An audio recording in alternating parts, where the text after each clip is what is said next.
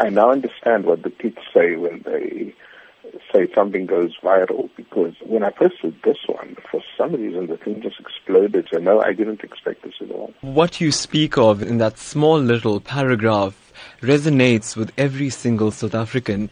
Help me understand what went through your mind when you watched that funeral service, seeing the entire nation come together like that.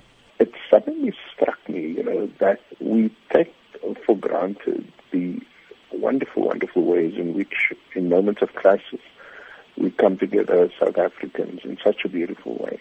And knowing Uncle Kathy, this was no accident. I mean, he put together, and his wife Barbara put together this funeral in such a powerful way, but also without making a scene about it. So there's a lot of those things that if you just looked again, you'd see amazing examples of solidarity, of interracial friendships, of interfaith community.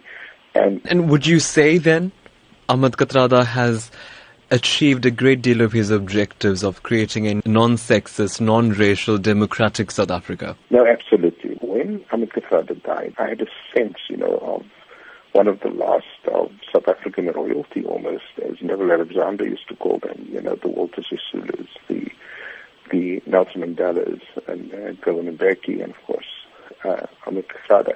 These were special people, they weren't loud, they weren't obnoxious, they weren't sleazy, they weren't greedy, in having this simple funeral, you at the same time make a profound statement. Professor, yes, that statement didn't stop there. Many have said that THAT Kathrada stood up for injustice and stood up for whatever he felt in his heart to be incorrect.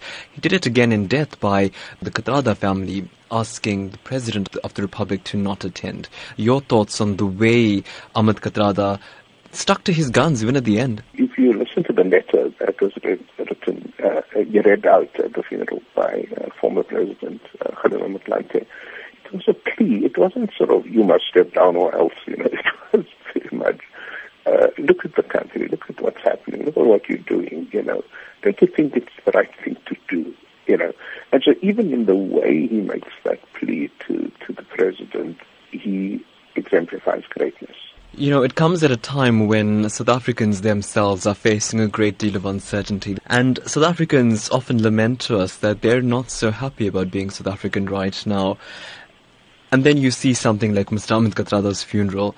How then do you advise South Africans to draw a lesson from this and try and implement such a change in their daily lives? My advice to South Africans is, it's one thing to sort of say THAT Kathrada was a great man and all of that. That's true. It's another thing to say, let's draw inspiration from his life and let's get up again and continue the fight against injustice and inequality.